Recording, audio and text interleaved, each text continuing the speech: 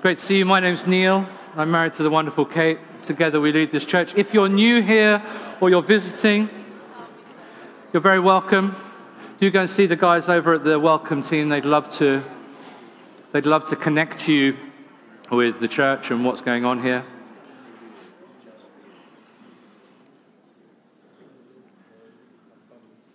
We'll just carry on around these guys.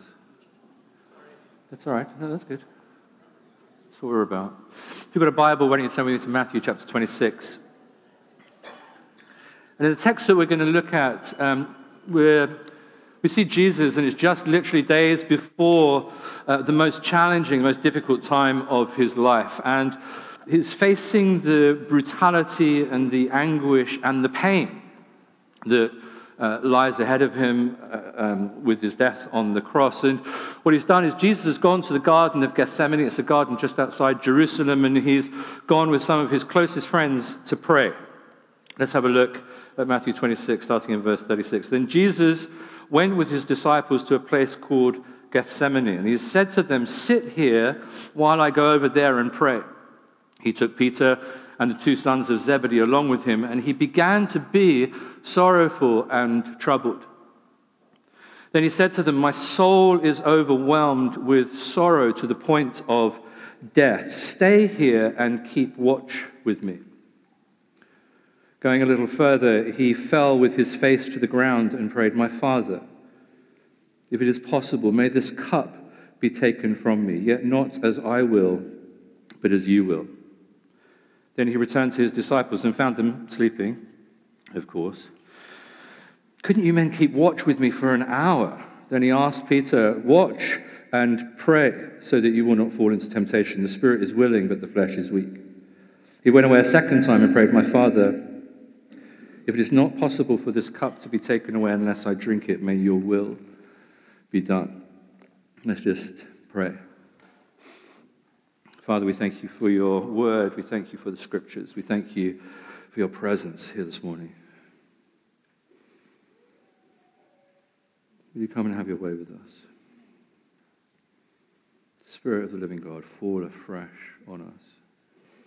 Open our minds, open our hearts to receive all that you have for us. You're a good, good Father. You have good gifts for us. Come, Holy Spirit. Amen. As Kate said a couple of weeks ago, aside from all the political and social upheaval we're all facing, aside from all of the uncertainty and probable insecurity that may lie ahead, many of us are facing challenges. Some of us are facing big challenges this year. Some of us will face big challenges this year, and they may not be on the same scale that Jesus is facing, but some of us are or will face significant challenges in our health or in the health of loved ones, challenges in our families and our family circumstances, maybe with our parents who may be aging and in poor health, maybe with our children, as they sort of work out how it is they fit in a culture and a society with values that we as their parents no longer either recognize or understand. Some of us may face challenges in our relationships. Where alongside all of the blessing and the joy, there may be pain and conflict. Maybe we're going to face the challenge of just trying to work out what it is that God is calling us to. What is God's call on our lives? Where would God have us live or work? Will we or should we get married or not? Should we carry on going out with this guy or with this girl or not? How do we even do this thing called Christianity? And these challenges are very real. And if you're in the midst of any or all of them, let me start by saying, first of all, they're very normal. Like, it's really, really normal. It's kind of called life. But they are very tiring. In fact, they're absolutely and utterly exhausting. As I think towards the end of last year, Kate and I found ourselves what felt at times like neck deep in challenges. And it took every last bit of our strength just to keep on keeping on. That sense of just treading water and going through what were, for us at least, a number of not insignificant challenges. Firstly, brought us to our knees in prayer as we cried out to God and went, "Oh God, oh God, oh God." Was about all we could muster. Secondly, it took us to the Scriptures, and the Scriptures are amazing because we took great comfort in the men and women of faith who had walked in our shoes and gone before us. And so, how are we going to deal with life's difficulties when they come our way? How are we to handle ourselves when life gets overwhelming and hard? How are we to deal with the problem of pain? How are we to deal with all of the emotions and the feelings that come with the challenges and the difficulties that we face? All of the anxiety and the worry and the fear and the anger and the confusion, all of it. What do we do with it all? Thankfully, there's a whole lot of wisdom in this book, the Bible, and there are some things here in these verses from Matthew, from the life of Jesus, that I think may help us. Let's kick this off at verse 38. Then Jesus said to them, "My soul is overwhelmed with sorrow to the point of death. Stay here and keep watch with me." So somewhere in this deep, visceral part of his being, Jesus is suffering. He is troubled. Jesus is overwhelmed with sorrow. And here, Jesus is feeling all of the intensity of everything that is to come. And he's feeling it in his heart and his body and his mind, and he's feeling it in his emotions. He's feeling it all. And to be human is to feel. And Jesus, fully divine and fully human, experiences the full range of human emotion, good and bad. And as human beings, we experience all kinds of emotions and feelings, some that are good, some that are bad, to be slightly more accurate, some that are positive, that we enjoy, things like love and joy and peace and excitement and anticipation and on and on and on. But then there's this whole set of things that are negative emotions, negative feelings, and we just really don't like those things at all. Feelings like anxiety and fear and discouragement and grief and sorrow and disappointment and insecurity and rage and all these things.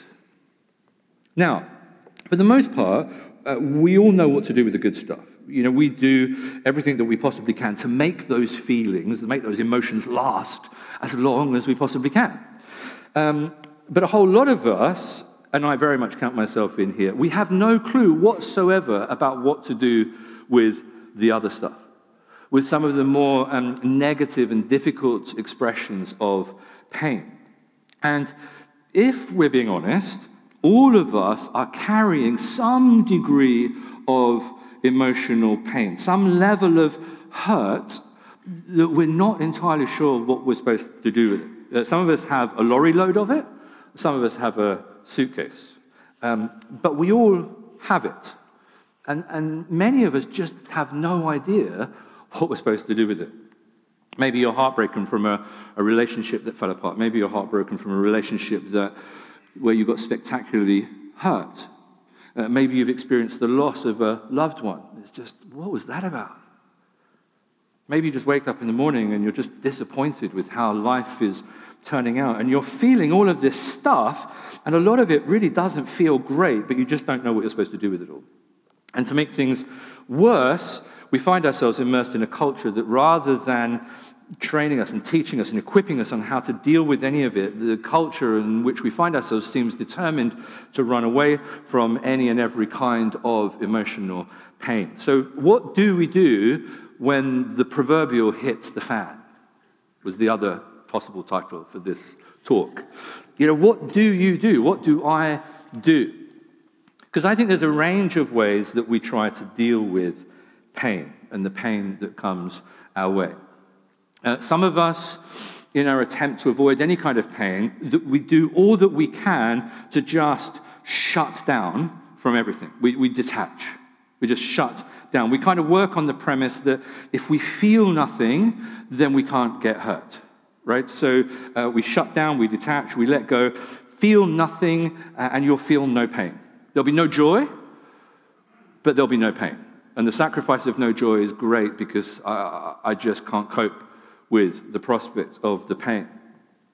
Others of us know all too well that bad things happen, even to good people, and we've experienced firsthand that suffering is real and that there's nothing we can do about it. And so what we do is we find ourselves doing everything within our power just to escape it. And so we distract ourselves as much as we possibly can. We find comfort in that second glass, the third, fourth glass bottle of wine. We lose ourselves in our work. We shop till we drop. We dabble with any narcotic that we can lay our hands on just to take us out of where we are to what feels, at least for a little while, like a better place. Or we try to lose ourselves binging on sex, whether actual or virtual, or binging on food. Or we waste our days scanning social media or watching yet another awesome box set on Netflix. And all of it's just designed to take us away from our pain, even just for a moment. And all of it is designed to distract us. All of it is designed to numb us.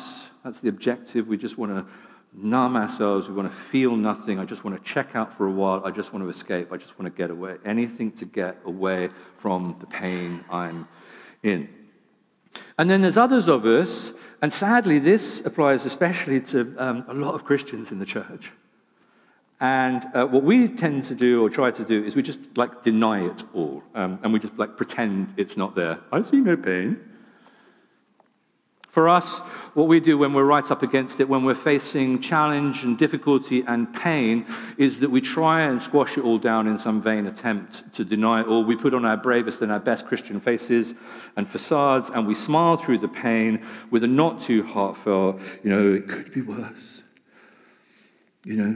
Praise the Lord, I'm just trusting, I'm keeping the faith, it's all good. Maybe we kind of feel like we should have prayed a bit harder, and then it wouldn't have happened to us. Maybe if I'd fasted for a bit longer, this wouldn't be happening. Maybe if I'd actually finished Bible in a year, none of this rubbish would be happening in my life. But what we tend to do, this is the most important thing that we do, is we tend as Christians to just say we need to get our emotions and sort them out. And we just need to tell our emotions to pull themselves together, because feelings and our emotions are not to be trusted at all in any way, shape or form, to any degree. And so even though inside we're dying and we're literally on the edge of overwhelmed, we feel like we're supposed to fake it, suppress it, and pretend it's all okay. And to do anything else, certainly in a church context, would be lacking faith. It would be maybe even doubting, which we must never do under any circumstances. And it would be seriously letting Jesus down. And above all else, just culturally, it's decidedly un-British. It is just not the done thing. So, we distract, we detach, we deny. And all of these things are about running away from our pain. Now, none of them are learning about how to deal with it. They're all about avoiding it as much as we possibly can. And each one of them is alive and well. And they are slowly but surely killing us all. My question to us this morning is, where are you at right now? Where do you tend to go? For me, when I'm hurting and in pain, the first thing I do is I do everything I possibly can to distract myself. I have watched more mindless box sets on Netflix than can be good for anyone. I have many recommendations of what is vaguely good and even more recommendations of what is absolutely terrible. Even when I'm not doing okay, I can pretty much tell that I'm not doing okay because I've worked out that I've watched all 7 seasons of Game of Thrones again, back to back. For me, when distraction doesn't work, what I tend to do is I tend to just detach and shut down. I retreat into my cave in the vain hope that this will all eventually pass. And it's really not very good. I'm not proud of it. It's really not healthy. Just ask Kate. She has a lot to put up with. And then for me, just to complete the set with a dose of denial, when I come to church, in the midst of what for me might be a really challenging time, and one of you asks me how I'm doing, chances are I'll say something like, "Oh, fine, thanks. And how are you?" I know none of you do that, but I'm just confessing my sin. The reality is that many of us, we just don't know how to deal with the very hardships of life that we are experiencing on a regular basis. So we don't know what to do with pain and suffering. We don't know what to do with trauma and disappointment. We don't know what to do with rejection and bitterness and on and on and on. And whatever we don't know how to deal with, we tend to just run from, whether we detach ourselves, whether we distract ourselves, or whether we just try and deny it all and put it in a box and lock it away somewhere. In Jesus, we see a far better way.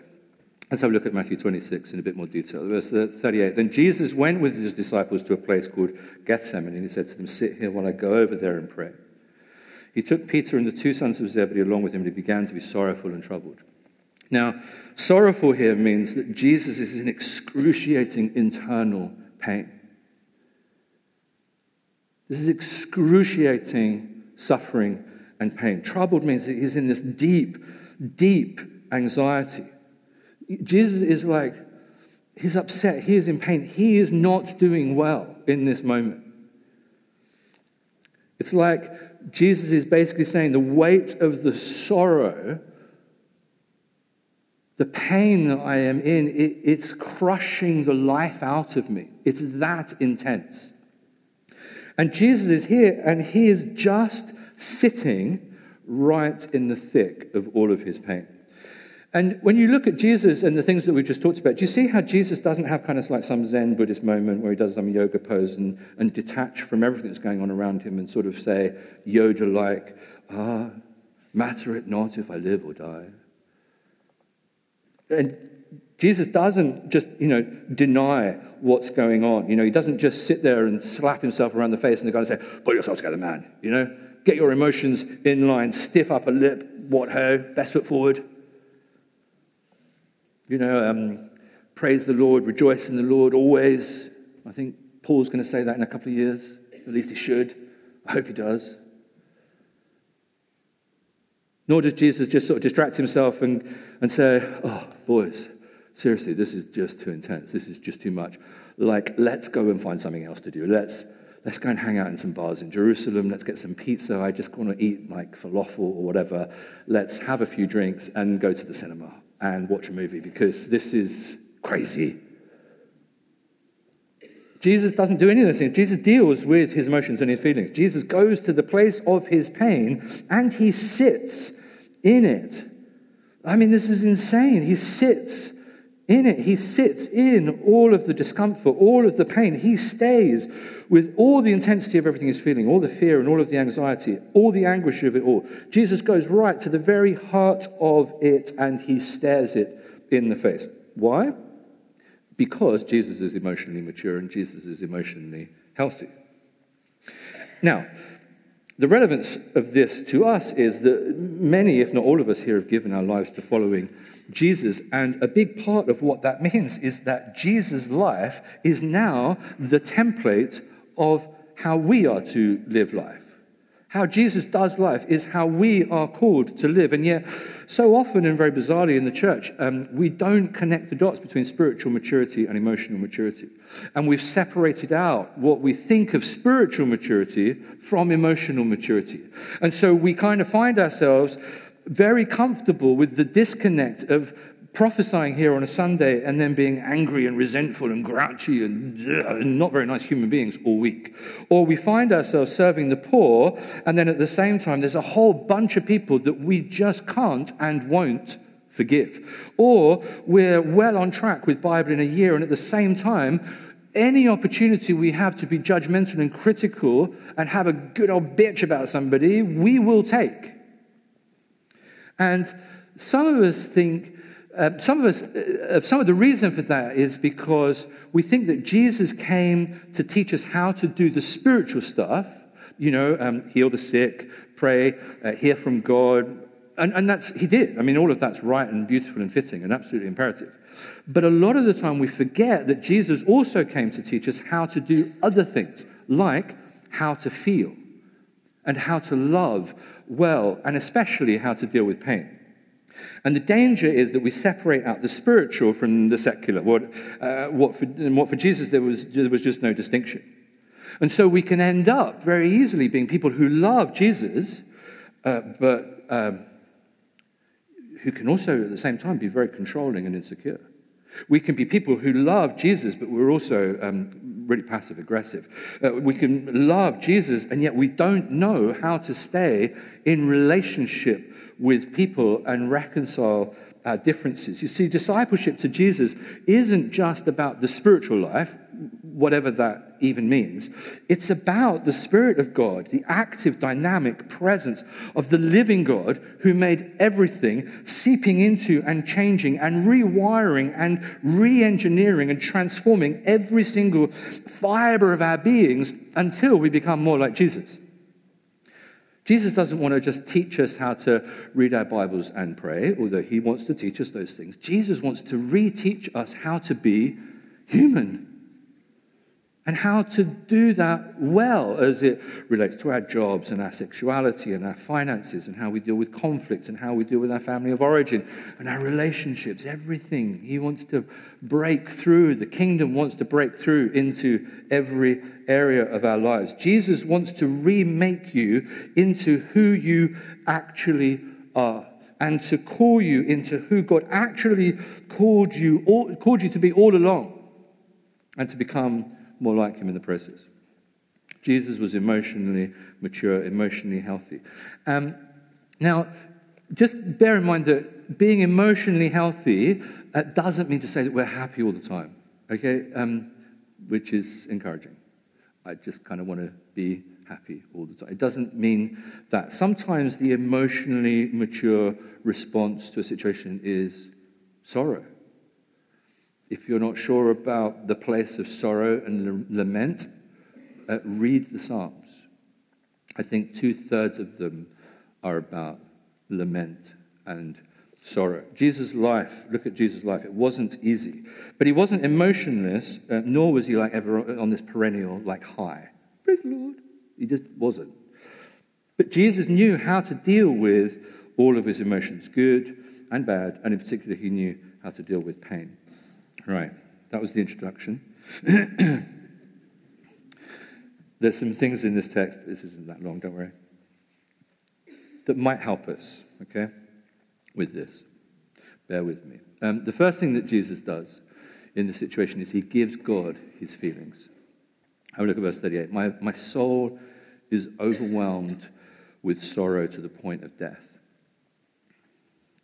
I mean, Jesus is like startlingly honest. He is totally real. It's all unedited. He just lets it all out. He just tells God how he feels. He's basically saying here, God, I am overwhelmed. I'm literally dying here.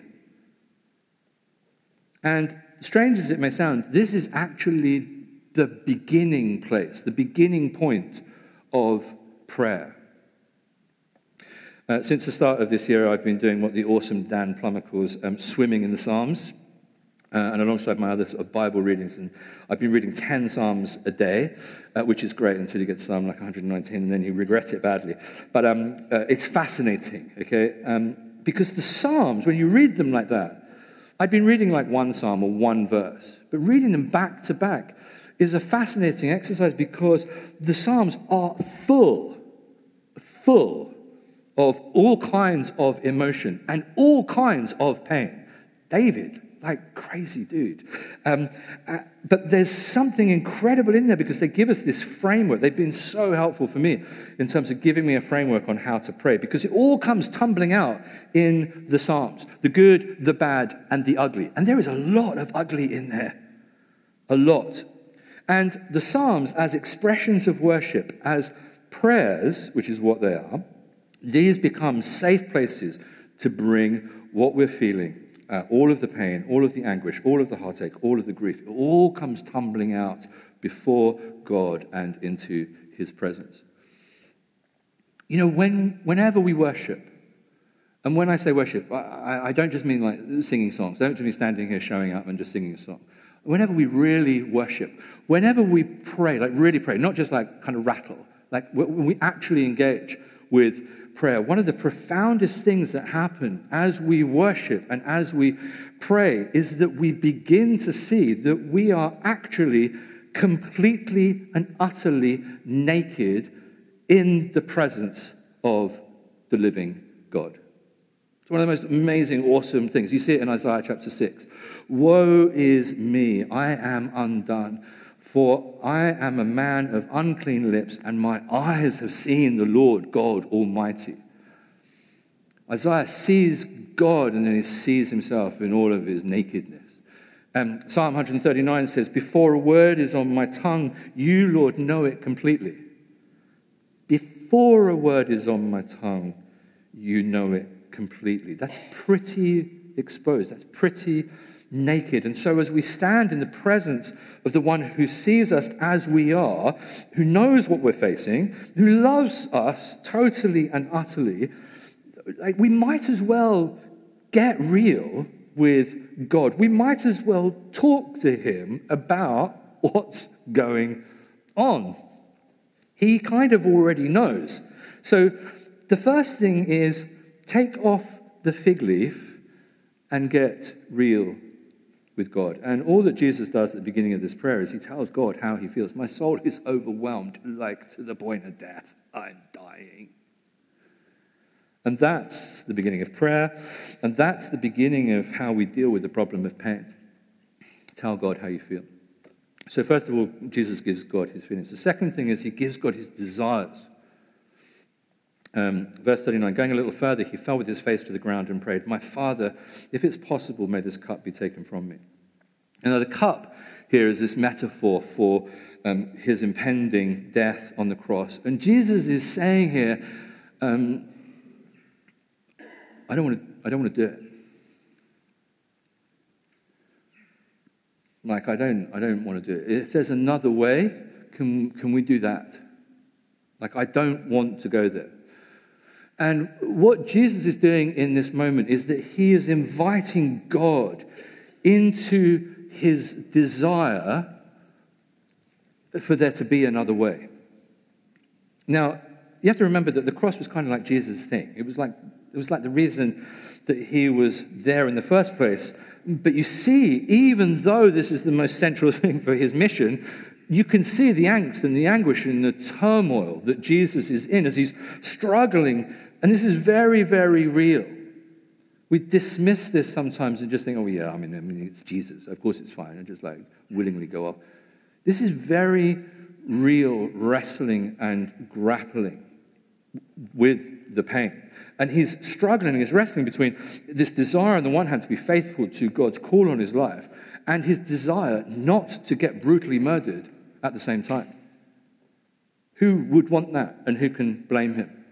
And so with all of this that he's got going on, he is sorrowful and troubled. And it makes perfect sense to us because our emotions are, and what we feel, they're the byproduct of our desires and the things that we want. You know, we all know this. So the things that we worry about, the things that we get sad over, the things that we get excited by, the things that we desire, the things that we want, the things that we don't want. I tend to feel great about all of the things that I want, and I tend to feel terrible about all the things that I don't want. I'm really great. I feel awesome about all the things I want to see happen, and I feel terrible about all the things I don't want to see happen. It's not rocket science. And the key in prayer, at least, is to bring to God all of our deepest desires. All of them. Unedited. Not just the good ones. You see, what I do, which is again another sign of my emotional immaturity, is that I tend to filter my desires to myself and certainly to God. And so I've got all kinds of desires, okay? Good, bad, and sort of in between that I'm not entirely sure what they are. And all the desires that I know are good, right? Because I know God likes those ones I take to God, and confidently I say, oh God, please take these things in my life. And please do these things in my life, because secretly I know they've got your stamp of approval, because you approve of them, and you're more likely to make those things happen. Amen? And then all of the stuff that I know is bad, it's like, oh God, I desperately want to do something I really shouldn't do, whatever it is, and I want to do it right now. The desires that I have that I know are unhealthy, and those, I take those and I actually have no idea what to do with those. Sometimes I repent of them. Mostly I just feel guilty about them. I feel pretty ashamed most of the time. And most of the time I just try and suppress it all and hope that they'll all go away miraculously. My desires will just disappear, all my unhealthy ones, they'll just evaporate.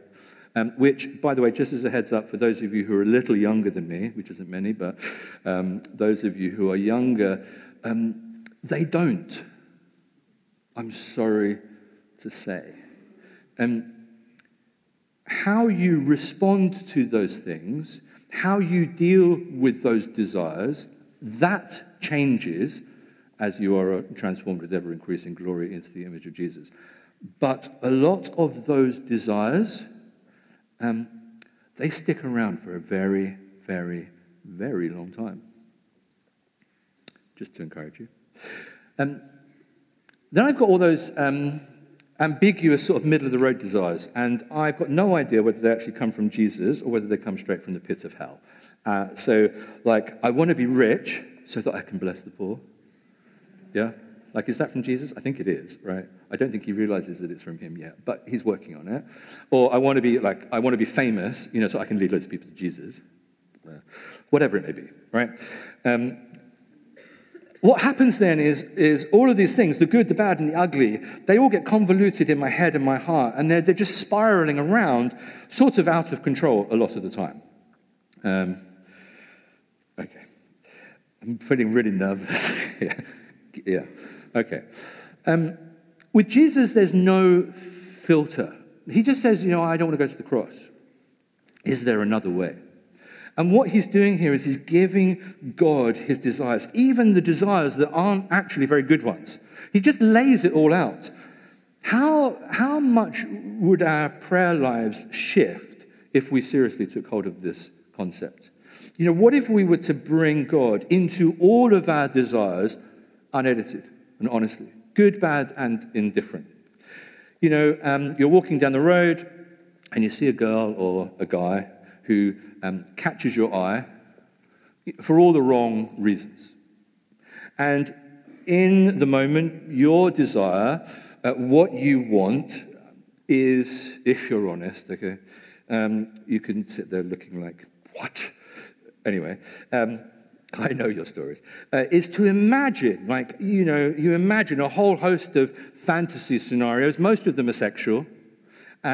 Most of them are never actually going to happen in your real life, but they're all happening in your head.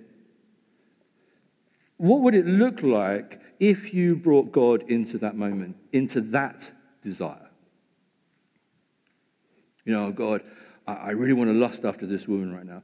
Or, oh God, that guy is he's too gorgeous, for anyone's good. Maybe you're home alone and it's late and you're tired and you've had a bad day. And all you really want to do in that moment is to watch porn. What would it be like, rather than hiding from God in that moment, what would it be like if you invited God into that broken, messed up desire? Maybe you're single and you're lonely, you so badly want to get married. Maybe you're married and you really badly want to be single again. What would it look like if you brought God into that moment? What would it look like if you brought God into your pain and into your hurt? You invited God into your anger and you say to God, I give you my fear. God, I give you all of my anxiety. That's what we're seeing in Jesus. He tells God how he feels and then he gives God his desire, and there's no filter. And at that point, you just let God take it. You let God take your desires that are good, and you say, yes, God, please, slowly but surely bring them to pass in my life. And then you take your desires that are bad and you ask God to let them die a good and speedy death. And all of the desires that are in the middle, the things that might be things for the wrong reason or wrong things for the right reason, all of these things you let God breathe his breath on and reshape and change and bring to reality everything he wants to do. That's it. Jesus gives God his feelings. Jesus gives God his desires. And finally, Jesus gives God his trust. Verse 42, he went away a second time and prayed, my Father, if it is not possible for this cup to be taken away unless I drink it, may your will be done. The truth is that Jesus' deepest desire, under all these other ones of get me out of here, his deepest desire was for God and for God's will to be done. Underneath his desire not to go to the cross, beyond his desire not to be stripped and beaten, beyond his desire not to be shamed and scorned and rejected and killed, there was a deeper desire in Jesus' heart for God and for God's will. And I believe that when we encounter Jesus and we give our lives to following him, and that we're filled with the empowering presence of the Spirit of the living God, that our deepest desire is actually exactly the same. And it's sometimes important to remember that your strongest desire and your deepest desire are not always the same thing. Your strongest desire and your deepest desire are not always the same thing. So when you see someone who catches your eye, your strongest desire in that moment is probably not to quote swathes of scriptures, right? Your strongest desire in that moment is probably lust. But your deepest desire, the truest thing about who you are, is way beyond all of that stuff. Your deepest desire is, I want to know God. I want to be like him. I want my body and my sexuality to be a temple of the Holy Spirit. I want to be a dwelling place for the presence of the living God, for the love of God. I don't want to leave God's presence. That's your deepest desire. You know, in the moment, it's late at night, you're tired, you're in the middle of an argument with your spouse or your whoever, and you're angry, when you're hurt, your strongest desire in that moment might be some kind of violence. Your strongest desire might be to throw something. But because you love Jesus and you're filled with the Spirit of God, that means that you have a brand new heart. And so your deepest desire is actually aligned with God's will. So all of this stuff is already in you. This isn't something that you have to work up to or convince yourself of. It's in you, even if it's kind of buried under a bit of a pile of junk. It's there. You just need to offer it to God as an act of surrender, which is what Jesus is doing here. And surrender is where this whole thing comes to. Because surrender is the place where our emotions start to get healthy. Surrender is that place of trust and obedience and abandonment, and it's, okay, God, here's what I want right now. This is what I want to do. This is I have to do this. I want to do this. Okay, you have your way, whatever you want. That's the beginning of emotional maturity. That's the beginning of emotional health. When we come to that place of release and surrender and trust and obedience. And all of this morning really is basically an invitation to you to invite God into your deepest, darkest emotions and feelings and to meet with him there.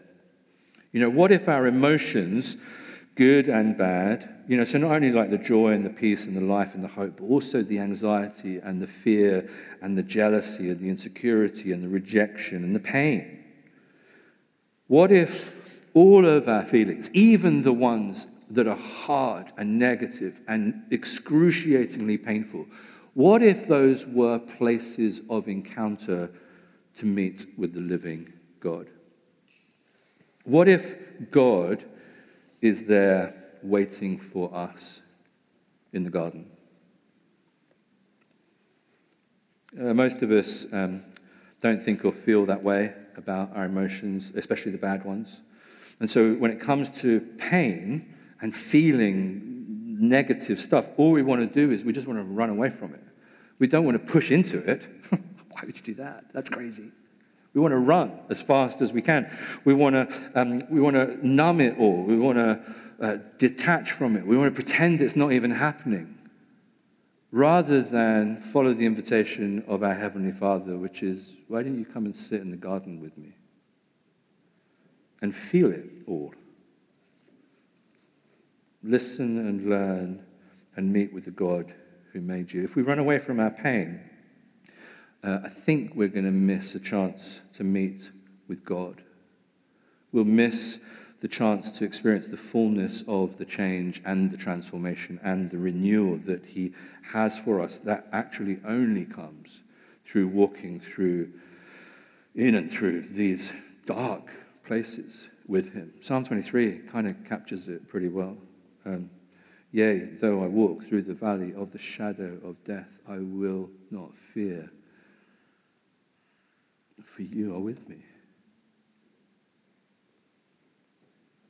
Ignoring our emotions is just turning our back on what's really going on, and it's really dysfunctional. Listening to our emotions ushers us into reality, and reality is where we meet with God. Emotions are the language of the soul, and by neglecting some of our intense emotions, we're false to ourselves, and we lose a wonderful opportunity to know God more. We forget that change comes about through brutal honesty and total vulnerability before the Lord. It's only face to face with our deepest ruling passions through Christ Jesus going through what he went through on the cross. Taking all of that pain, taking all of that suffering, taking all of that emotion, all of that anguish, all of it. That there is hope for redeeming the very fabric of our inner world. There's a call for us to meet God in the pain of some of your emotions, whatever they may be. And maybe you're here this morning and you're thriving right now and you're loving life, and you've got the guy or the girl of your dreams on your arm, and you've just graduated, you've got the best job ever, you're grateful and glad to be alive, and great, that's awesome, fantastic. Take all of those emotions and feelings of gratitude and hope and anticipation and excitement for the future, the joy in it all, take those because they're places for you to meet with God, and to take all of that feeling and that emotion and turn that into worship and thanksgiving and praise. And that's awesome. So, do that. But maybe you're here this morning and you're in the place of deep pain. And you are right up to your neck in what feels like a battle. And it's really rough right now. And maybe you are here and you think that you're supposed to be fine because you know and love Jesus, and there's this disconnect with how you're feeling and how you think you're supposed to be feeling. But you know really that you're just in denial. You know that you're not dealing with it, and you know that you're watching too much Netflix. So for you, these emotions, for us, these emotions, even the really, really grim ones, are places for us to meet with God, even now, in this moment, in this place. And this morning is an invitation. It's an invitation for you to bring what you are feeling to God. It's an invitation to bring to God your desires, good, bad, and indifferent, just to let it all come tumbling out in his presence.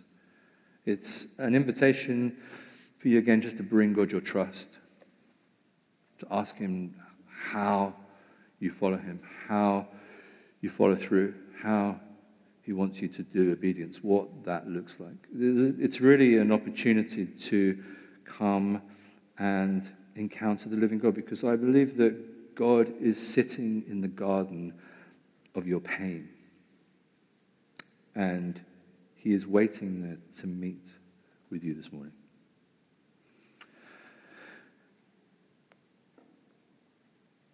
Okay. Thank you for listening. Why don't you stand?